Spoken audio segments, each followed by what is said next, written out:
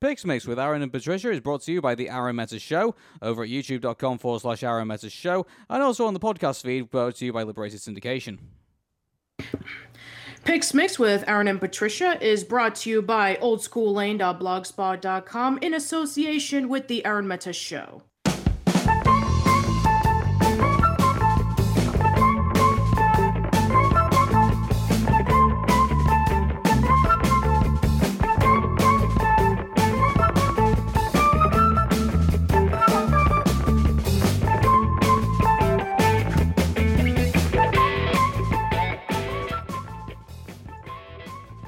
Welcome to Picks Mix with Arun and Patricia. Hey Patricia, how are you doing? I'm doing okay, thank you. How are you? Yeah, it's very good. And so this is our brand new show, which we're going to do for the next 194 days that we got left until The Incredibles 2 comes out. So I'll just bring the audio down and just bring you and me. So okay, so how this is going to work is that me and Patricia are going to be reviewing Pixar films, and we're both huge fans of Pixar, and I date back all the way back to 1994 when Toy Story first came out. And I've been following Pixar ever since. And Patricia, what's your love affair with Pixar been like? Yeah, I have to definitely say the same thing, that when I was first introduced to Toy Story back in 95, immediately fell in love with it, became a huge sensation, and I've been following Pixar's work ever since. Yeah. So how this is going to work is that many people are going to be asking, are we just going to be starting from Toy Story and then working our way up? And nah, I thought we'd make it a bit more unpredictable than that. So what me and Patricia are going to do is that we're going to pick a Pixar movie at random, and then we're going to talk about it. So we've picked one from random today. And Patricia, what do you think it's going to be this week? Let's see. Considering that the both of us, we went to see Coco shortly after we saw the Jungle movie together, I think that maybe that's what we're going to be talking about. Gee, I wonder if that is what we're going to be talking about.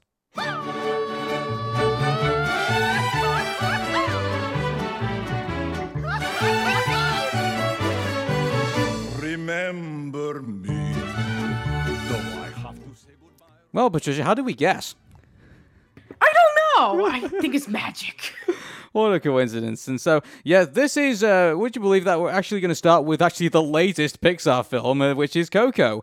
And I have to say, right off the get-go, me and Patricia actually saw this together while we're in Deerfield Beach, Florida. And, it was actually very touching, actually, to spend time with my wonderful co-host to watch this really, I have to say, brilliant film. I have to say. And by the way, just to warn everybody, we are going to talk about spoilers in this film. So for all you guys in the UK, if you do not want to be spoiled on Coco, then I would say click away now and then come meet us back in January when it finally comes out. And yeah.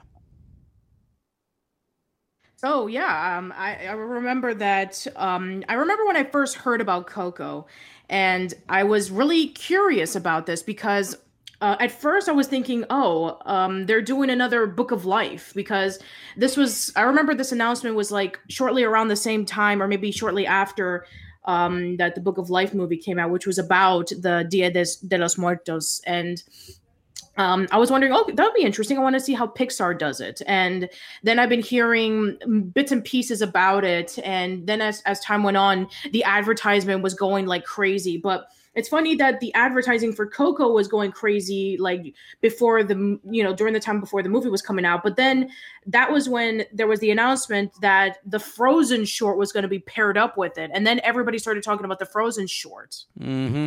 And would you believe that, also, by the way, by time of airing, we've actually just also got the announcement that the Frozen short that actually was going to come in the front of it. And I think maybe before we make that announcement, actually, I think we should talk a little bit about it. And a couple of months ago on the Arun Meta Show, I said, when the trailer for the Frozen short first came out for Olaf's Frozen Adventure, I just said I thought it was totally and utterly unnecessary. And after watching 25-30 minutes of just Frozen frolic, I can definitely say I was totally right on that. I think, barely anything happened, really, in this 30-minute clip that we got from Anna and Elsa basically trying to figure out what their family tradition was going to be for Christmas, and that they didn't have one, and apparently that was the massive dilemma in their lives at that particular point. And so, and if anything, I think it just, for me, that short basically just pushed the movie, to like a 2 hour and,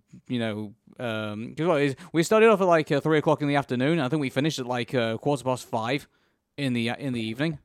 Yeah, we did actually. So the movie started at 3, and not counting like all the commercials of all the other movies that were coming out, we left the theater like around like almost 5:30. That's crazy. And just thinking about this for a second, because the running time of Coco is 109 minutes. And so you add another 30 minutes onto that. So basically it ended up being kind of like a 139-minute marathon for that's pretty long for a kids film, isn't it? If we had to be honest, because there was a lot of children that were kind of were running around at one point because they would be trapped in the theater for that for such a long period of time. And so, yeah, absolutely. And there was a few kids alongside with us, and I think I even heard one of them saying like, "Is this going on? Is this still going?" And it's like, "Where's Coco?" And that's so shocking to me, because if you were to tell me this like 2-3 years ago when Frozen was at its hype, they would be excited about the Frozen short. But now we're seeing a reversal in which people were just sick of it. It's like, oh, I don't want to see this Frozen short. I want to see Coco. I just find that to be so crazy. It's because nothing happened, virtually. It's like it was a rehash of everything that that basically happened probably in the first film, and all the characters that were there. And okay, we got to see a bit more of Arendelle, and but it's like I always thought that Arendelle was supposed to be kind of like this nation, and Olaf kind of made it look so small and made it so uninteresting, and it's like, so for me it was just it was just a whole load of nothing really for me. And if there was some kind of I don't know, some kind of political disagreement going on in the Kingdom of Arendelle or something like that, maybe I might have been a bit intrigued because I'm kind of a bit of a politics buff. But besides that, it just felt like why are we here? And why again? It's like it goes back to saying about oh, sorry, got a bit of an echo there. But it goes back to basically say make one up. Basically of trying to find a Christmas tradition for Anna and Elsa and the family. Just make one up. In fact, they even said that there was a Christmas tradition. It's like them ringing the bell at the beginning of it all. So in a way, they kind of had one. And I mean, sure, it was a vague one, but they had something that they did every year that is a tradition. Yeah. So and you know what? And I also saw something on Twitter. I forget who this was, so I apologize for kind of stealing your paraphrased quote. But this short was like 20-25 minutes. There was a song like every 2 to 3 minutes. Jeez, I didn't even count that. I mean, I always knew that Disney was somewhat musical, so I guess I've kind of become immune to that format from Disney material. But that's crazy thinking about they've managed to shove in that much music into all of that. It's like and also I can't even remember any of the songs. Yeah, I don't remember any of them either. That's so crazy, because the original Frozen movie, I remember when that came out and all the kids were singing, "Do you want to build a snowman?" and "Let It Go," "First Time in Forever." Yeah. But these songs, I can't remember a single one. It's like, I remember remember the Care Bears movie? Like the first one that came out. I still remember the Care-a-Lot theme song before I remember anything that happened in this film. That's bad, man. That really is bad. And that does not sound good, considering that this is supposed to be like a little teaser for Frozen 2. Oh, that is that's horrible. If that's the case. Yeah. I mean, this is supposed to build up the hype for Frozen 2. And I recall for some people, it's like when they were going around the Disney store, like personally for me, I was in Disney World a few months ago. And, they were selling the toys from the Frozen short with Anna and Elsa with their new dresses and Olaf and such. So Yeah, I haven't seen a lot of toys for Coco. I mean, I have seen like a few Funko figurines, but yeah, nothing as much as like Frozen. I mean, when Frozen was at its height, Frozen would have its own section at the Disney store. Maybe it's for the best, thinking about it. Thinking how oversaturated now Frozen is. Maybe it's for the best. That's a Oh, Coco. trust me, So absolutely, it is for the best. I think that the hype that Frozen had gained over the years, and now people are sick of it. And guess what? We're still not finished with the hype of Frozen. I mean, there's rumors about a Frozen Broadway musical. There's going to be a Frozen stage on Kingdom Hearts 3. So yeah, Frozen's not going to go away anytime soon. yeah, I think eventually it will start to die. This is the I think we're starting to kind of see like the kind of, I would say, the decaying, I think, of the Frozen phenomenon. But I think this is a pretty good sign, because let's just drop the news on everyone here. As of now, it's been announced that on December 8th that Coco will be will basically be screening on its own. It will not have the Frozen shot. Well, that's what I think that's what it should have been in the first place. Because Exactly. again, I think I heard something about that This Frozen short was supposed to air on TV on ABC or the Disney Channel or something, but they decided to move it over to the screening of Coco for some reason. And it's kind of funny because this is a Disney movie. This is not affiliated with Pixar, which is Yeah. incredibly strange to me. I really do miss the fact that we didn't get a Pixar short at the beginning of the film, and instead we got this. And it's like it did feel like that it should have been a TV special. Like, it should have been something that we saw on like Christmas Eve. And, Yeah, like, I guess that's what their original plans were. yeah. It was for me, it was a complete waste of time. I wouldn't be too surprised if I tried to actually. Well, for those of you who do not know, we were sat like really at the front of the theater, and like in the recliners, and so Here's the thing. You see, the theater that we were at, you have to actually purchase your seats in advance. Or if you are lucky, if there's any seats available, then you can be able to buy your tickets, because these are reclining seats. So yeah, all the tickets were completely sold out, and the last two we had to sit like all the way towards the front. all the way towards the front. But, that wasn't too bad for me, because all I had to do basically was recline back, and then you could see the screen. But I couldn't turn my head around to basically kind of take a look at what all the audience were thinking, because some of the things I like to do is I do like to sit quite a way to the back, and so I can kind of like garner the audience reception as well, along with basically what's happening on the screen.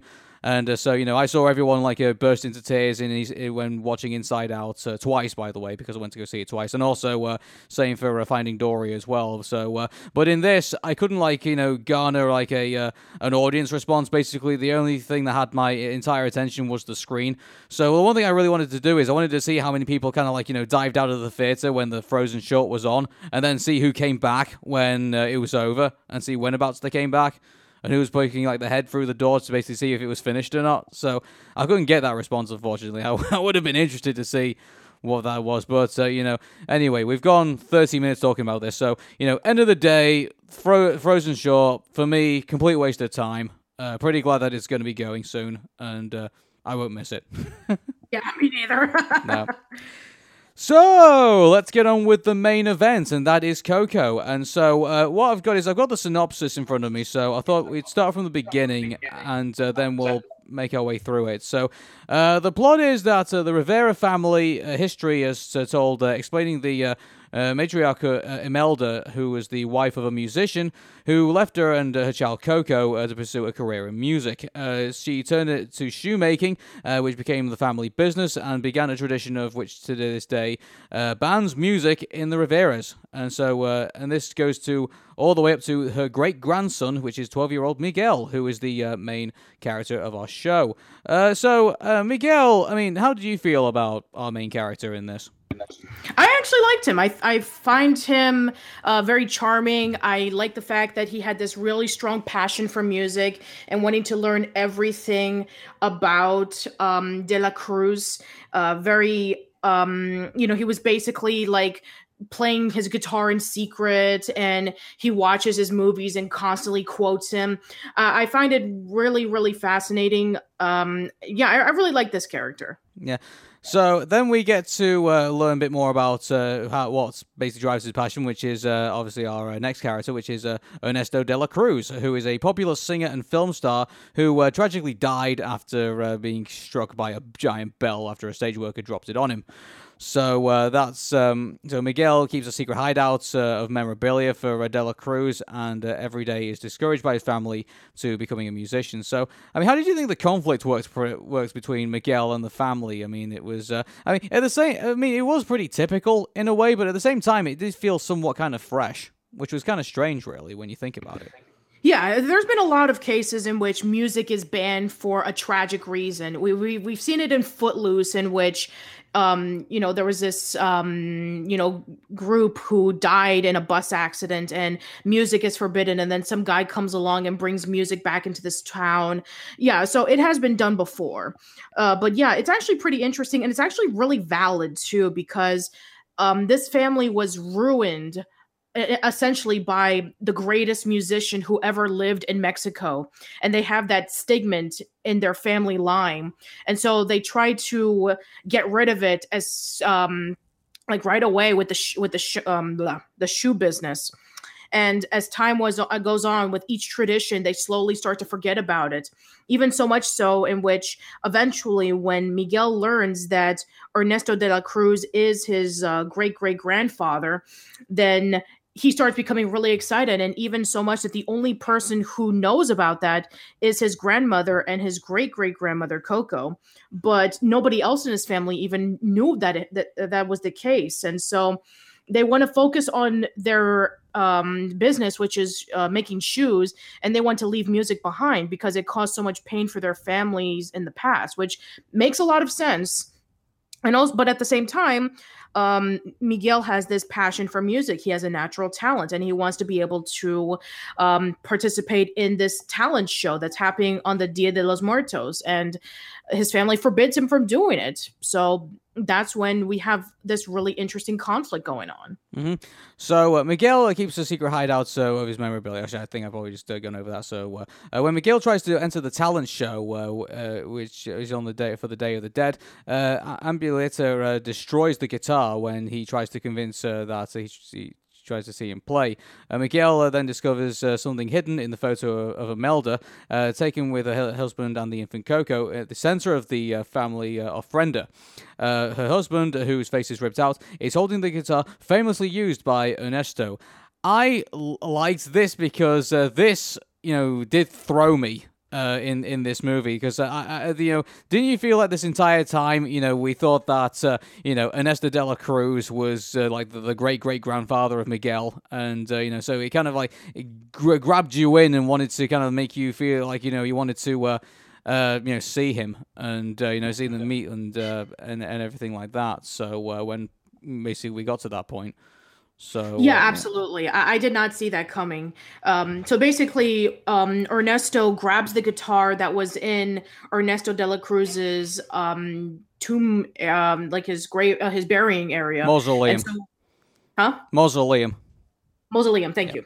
So he plays the guitar, and he ends up in the world of the dead, and he sees all of the ancestors of all the people. They go approach them, and then there's this huge bridge that's made of flower buds, and he just walks by it. Yeah. And he sees his ancestors there, and they're shocked that he's there. And so his main goal is that he wants to find Ernesto, because when he tells his ancestors that he has this passion for music, and then when he learns that if he doesn't return to the world of the living by sunrise, and he's going to be stuck in the world of the dead forever. The one thing I'll say about that is that, I mean, it was a bit. I mean, surely Miguel must not be the only grave robber in the whole of Mexico, who stole something from somebody's grave and then accidentally ends up in the land of the dead.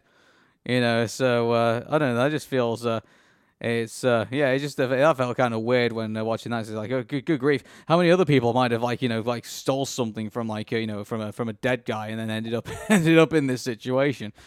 in at least in this way this world is working. So that was Yeah, but I guess in Miguel's case, he wasn't going to pawn it to somebody to make money, and he wasn't going to try it out. nah. And it just so happened to be at the day where all the dead people came. If it was like a regular day, then I'm sure it probably wouldn't have happened. Yeah. It's I would like to have. I mean, I know they weren't going to get like a massive amount of explanation for that, but you know, it was fun. You know, to kind of like see it all go down. So, so he plays the guitar. He steals from the mausoleum, and he obviously ends up in the land of the dead. And then obviously he sees his ancestors, and we get to the point where they have to basically send him back, or else he's going to end up being stuck there forever. So Imelda gives him the blessing to go back, but says that he has to abandon all his musical ambitions. That lasts about 5 seconds, and then he ends up right back in the land of the dead again, which I thought was hilarious. Right. Yeah. Yeah, exactly. When he quote unquote accepts Imelda's blessing, he immediately decides to grab the guitar and he's going to try to rush over towards the talent show, but then he ends up back in the world of the dead immediately, and they're just looking at him as like, what are you doing? You're breaking your promise. You're not supposed to play music anymore. You're supposed to do your job of being the inheritor of the shoe business. So he decides that, hey, Ernesto de la Cruz is my great-great-grandfather. I'm going to get the blessing from him. And so then he runs away. And he tries to look for him. And along the way, he meets up with a guy named Hector, who earlier in the movie was trying to get to the bridge that divides from the world of the dead to the world of the living. But he can't go there because the computer doesn't find his picture, and so he has to stay in the world of the dead. And so he decides that, hey, they're going to make a deal. So he apparently knew Ernesto de la Cruz. They used to play music together. So he says that he's going to help him get to Ernesto de la Cruz in exchange for Miguel, giving him the picture and saying, if you put my picture up, and that way I won't be forgotten, I can actually go over to the world of the dead. And and then they have an agreement, and then that's when they have their little adventure. Yeah, and I like this buddying up, you know, because like he's kind of like two people who are kind of like playing each other in a way, and so like one's obviously lying about one thing, one's lying about another, and so it's I don't know, would I compare it to Huck Finn? I mean, I don't know if that's I guess you could say that, sure. Yeah, so it's something like that. Mind you, I'm sorry to go back to the shoes again, but I know it's a really, childish thought, but you remember in the episode South Park when they have Chipokumon, and one of the Chipokumon is a shoe? It's like, it's a family making Chipokumon characters. Exactly. My brain is stupid. Okay. Okay. You're 12. Yeah, I'm 12. So we get to I'm sorry. So Imelda and the dead Rivieras are determined to try and find Miguel, and so they can send him back. So they send off their spirit guide to go off and find him. And I tell you, it's a pretty ferocious looking thing, I have to say. And mind you, didn't all the spirit guys, like, they're all like flying around and like walking around and stuff, and they're all pretty beautiful. And absolutely. Yeah. I remember when I first saw the scene where Miguel was looking at all the buildings towards the world of the dead, and it's so beautiful, so colorful, so detailed. It was a sight to behold, and I'm sure if you saw it on like the big screen, I'm sure, especially in 3D, I'm sure it would look really nice on 3D. The one thing that annoyed me about it, though, is that, before they, like, showed Coco, like, they did, like, a kind of behind-the-scenes thing, and they kind of showed you, like, all the amount of layers, and, like, it was really impressive to see, but when you kind of, like, deconstruct it like that before you've actually seen it, it did kind of, like, take away a bit of, like, the grandness of how big it actually is. It's like, if I hadn't seen like the behind the scenes stuff that they showed before the movie came in, I probably would have been a bit more blown away by it. But definitely, I do agree. Yeah, but then I'm sure for some people they might say that, oh, I saw this in the trailer, so I knew that this was coming. So yeah, it's kind of hard to stay away from spoilers, especially even if you're going to see a movie. Yep. Miguel managed to meet Freda Kahlo, who she tells him that they can get to meet Ernesto if they win a talent show to be in his opening act. Here's the thing about the talent show. I got to be honest with you, it felt really rushed to kind of like put this in, because you think about it, Ernesto is having his party on the same night that they're having the talent competition, so basically to see who gets to perform at his party that's currently, I assume, is ongoing. Which is like, it's I would have accepted it if it was like, maybe a day or maybe 2 days before. But it's like, imagine this. I mean, sorry to keep bringing this, but keep bringing up, this. But this is my only frame of reference at the moment. Hey Arnold, the Jungle movie. Okay, do you remember when they announced the competition to like, for the Helpers for Humanity, and Mr. Simmons said there was a week to do the competition, which was which was believable because you have to do it a week. Imagine if Mr. Simmons said, okay, then there's going to be this competition, but it's due in a few hours, and you got to put it all together, and the plane leaves in the morning. Yeah, it's like, Wow. That's the way this felt to me. I felt like the talent competition was a bit kind of rushed. I mean, I would have liked it to, if like, let's say for example, because my idea of like Ernesto, like during like the show, I thought his backstory, how I was interpreting it in my head while I was watching it, was like he was some kind of like party animal, and like he just wanted to like go out, play music, mess around, basically be like a pop star in a way. And so, I thought the story was basically going to be like Miguel and Hector chasing him around the land of the dead, going to bars, going to talent shows, having to like perform and stuff, like going around the whole land of the dead and eventually catching up with him at some point. But, I thought the idea of like, just like, this talent contest that, allows him to go up, in a couple of hours to go to his party, I thought was a bit, I don't know. I thought. I think that maybe, in some ways, with the exception of the one scene in which the band that eventually does win, and and Miguel actually joins up with them to sneak on to the party, and the family actually looking for Miguel so they can be able to send him back to the world of the living. And of course that song was, it was fun. Other than that, I don't think that the scene was really necessary. No, it felt like it was just stretching time, if anything. I think they could have like done more with the land of the world of the dead.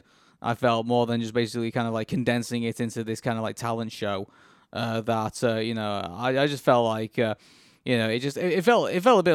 On top of that, in a way, it was kind of unnecessary because they could have befriended the band. And then they could have, like, had some kind of, like, musical thing together. And then they could have, like, won friendship over that. And then they could have snuck them into the party. Rather than basically going through all the time. That would have been a lot more quicker. And it would have still made sense for the plot.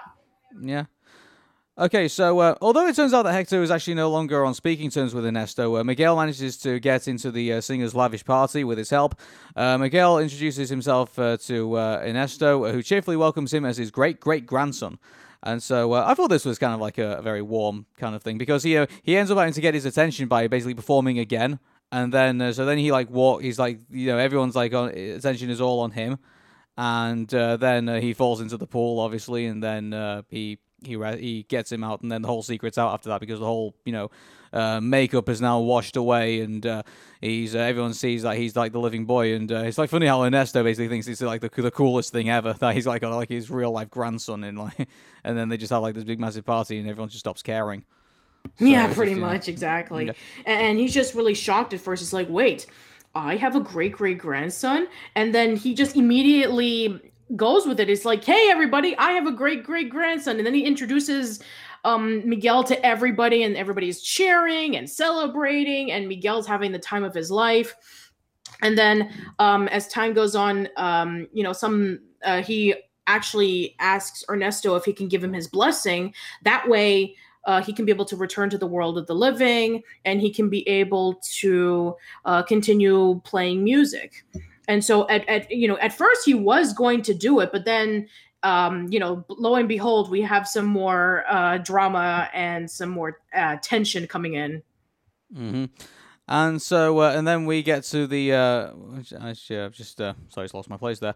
So, Although, so then it turns out that actually, I don't remember when it was when Hector comes in. So during the confrontation, Miguel points out that the detail that prompts Hector to realize that his death this entire time was not accidental, and that in a scene where one of the Ernesto's movies, Miguel figured out that Ernesto and Hector used to be partners in the music industry, but Hector wanted to go back to his family, so Ernesto poisoned him with tequila.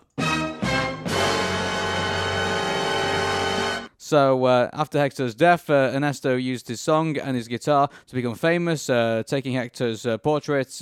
Ernesto detains Hector and Miguel in the Sentinel pit. So basically, it was a really interesting twist, to say this, because I really thought we were riding this wave of like Ernesto being Miguel's great grandfather, and then it turns out that that's not actually the case at all.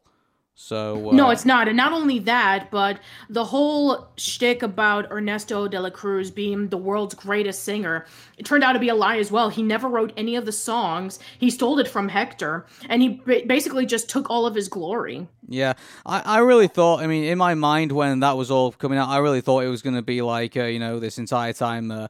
Ernesto was a fraud, and that that's who Miguel was, and apparently what his family was saying about him was right, and that he was he got massively famous but didn't get famous honestly, and so I thought that was gonna play up in some way, but it was really interesting to go in that direction, like this entire time it was actually Hector who's the great grandfather of Miguel.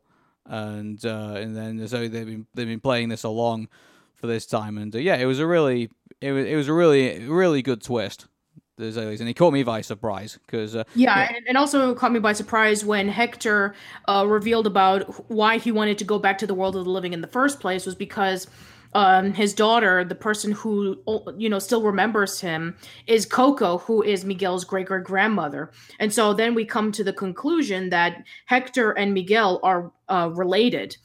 Mm. And so then they decided that they were going to try to work together so they can be able to sabotage not sabotage. They were going to grab Hector's photograph from Ernesto's pocket, which he hidden away, while at the same time we have this huge concert that's being played where everybody is watching, everybody's cheering for Ernesto. And so that's when we have Imelda and the rest of the family, as well as Miguel and Hector, joining together so they can be able to grab the photo. But at the same time, we have this hilarious antic with Imelda first going on stage, and then she starts singing, and then Ernesto comes in and they have this duet and they start dancing while they were trying to grab the picture, and then the security guards come by and they're trying to chase after them. And so then we have this climactic scene in which they're being cornered, and then Ernesto is like yelling towards Hector and confessing everything, but not knowing that the camera is recording everything and the entire concert seeing it. Do you think that was... Do you feel...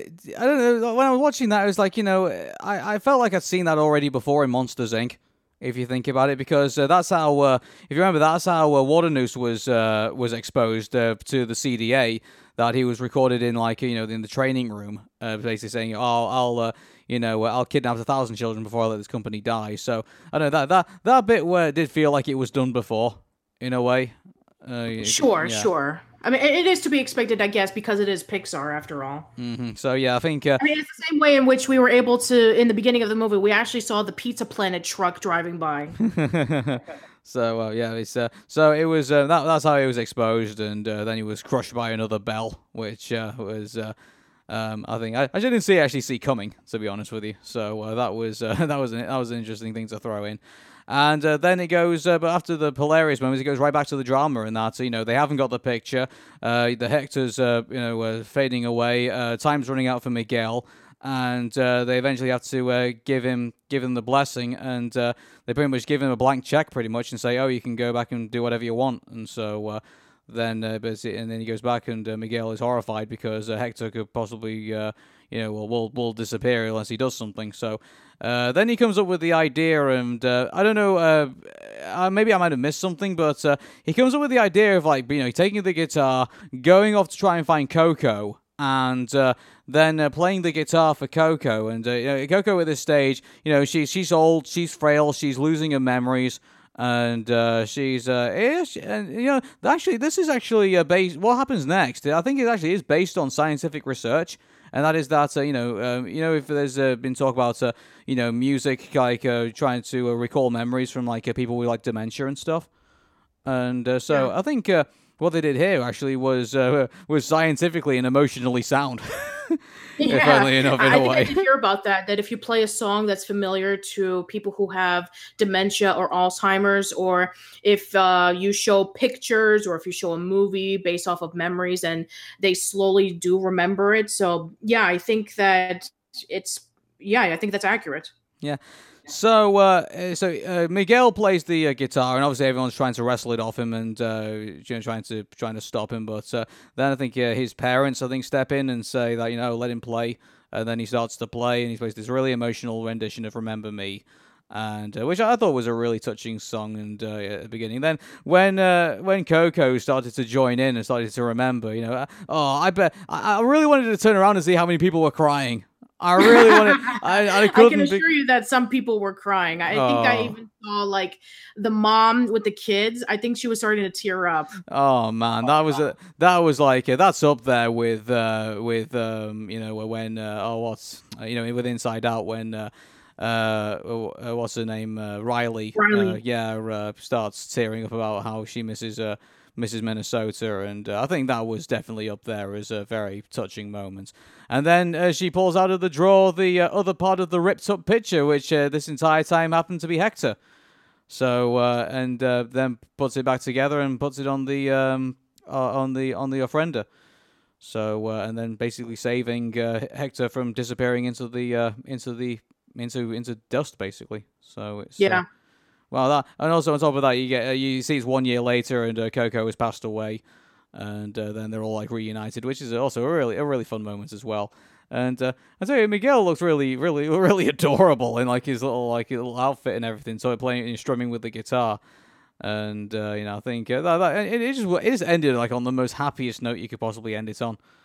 And which is pretty much par for the course, I guess, for Pixar films. But I'll remember this ending for a very long time because it was so musical, so beautiful to watch, and it was great. And, it was fantastic, absolutely. Yeah, to say the least. I mean, if we. It's like I can barely put into words how amazing this film actually was, and I do like, I really hope that Pixar keeps going in this direction of like, going to different cultures and going into different traditions and building stories around them, and because Pixar is always good at doing that, and I'd rather see them do this than basically keep on churning out endless Cars sequels. So yeah, exactly. Yeah. I think that for a long time they were just focusing on sequels or ideas that didn't really work. But yeah, I say that Coco is definitely one of the best Pixar movies in a very long time. Absolutely. If you're interested in checking it out, then please do so. It's amazing. It's heartwarming. It's humorous. It's musical. It's colorful. Yeah, I think a lot of people are going to love it. Yeah, I think I definitely give it. I'll definitely give it. Shall we give scores out? Shall we? Because I always give scores out of 10. Sure. Why not? I tell you what, I will. Again, there are some bits in it which kind of feel like it's just basically stretching time. But I tell you what, that time did feel very rewarding, even if it was feeling a little bit stretched. And so I would definitely say give this a 9. Yeah, me too. I'll give it a 9 as well. Yeah. So, so definitely go check it out, and hopefully we haven't spoiled you. Well, actually, we've talked about the entire movie, so we have spoiled you on it, but hey, go see it anyway. It's like, if we definitely recommend it. So, hey, we start on a very good note. So, anyway, that brings us to the end of our first episode of Pix Mix, and so I think it's been rather fun. And absolutely, I had a great time. Yeah, so we'll let you know what our next Pix Mix is going to be in the next episode. And so from me, Arun Meta, and Patricia, take care, and bye for now. Bye. Remember me, though I have to say goodbye. Remember me.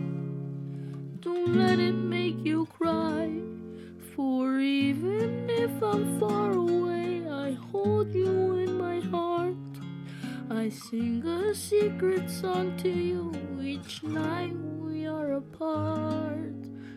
Remember me, though I have to travel far. Remember me, each time you hear a sad guitar. Know that I'm with you the only way that I can be, until you're in my arms again.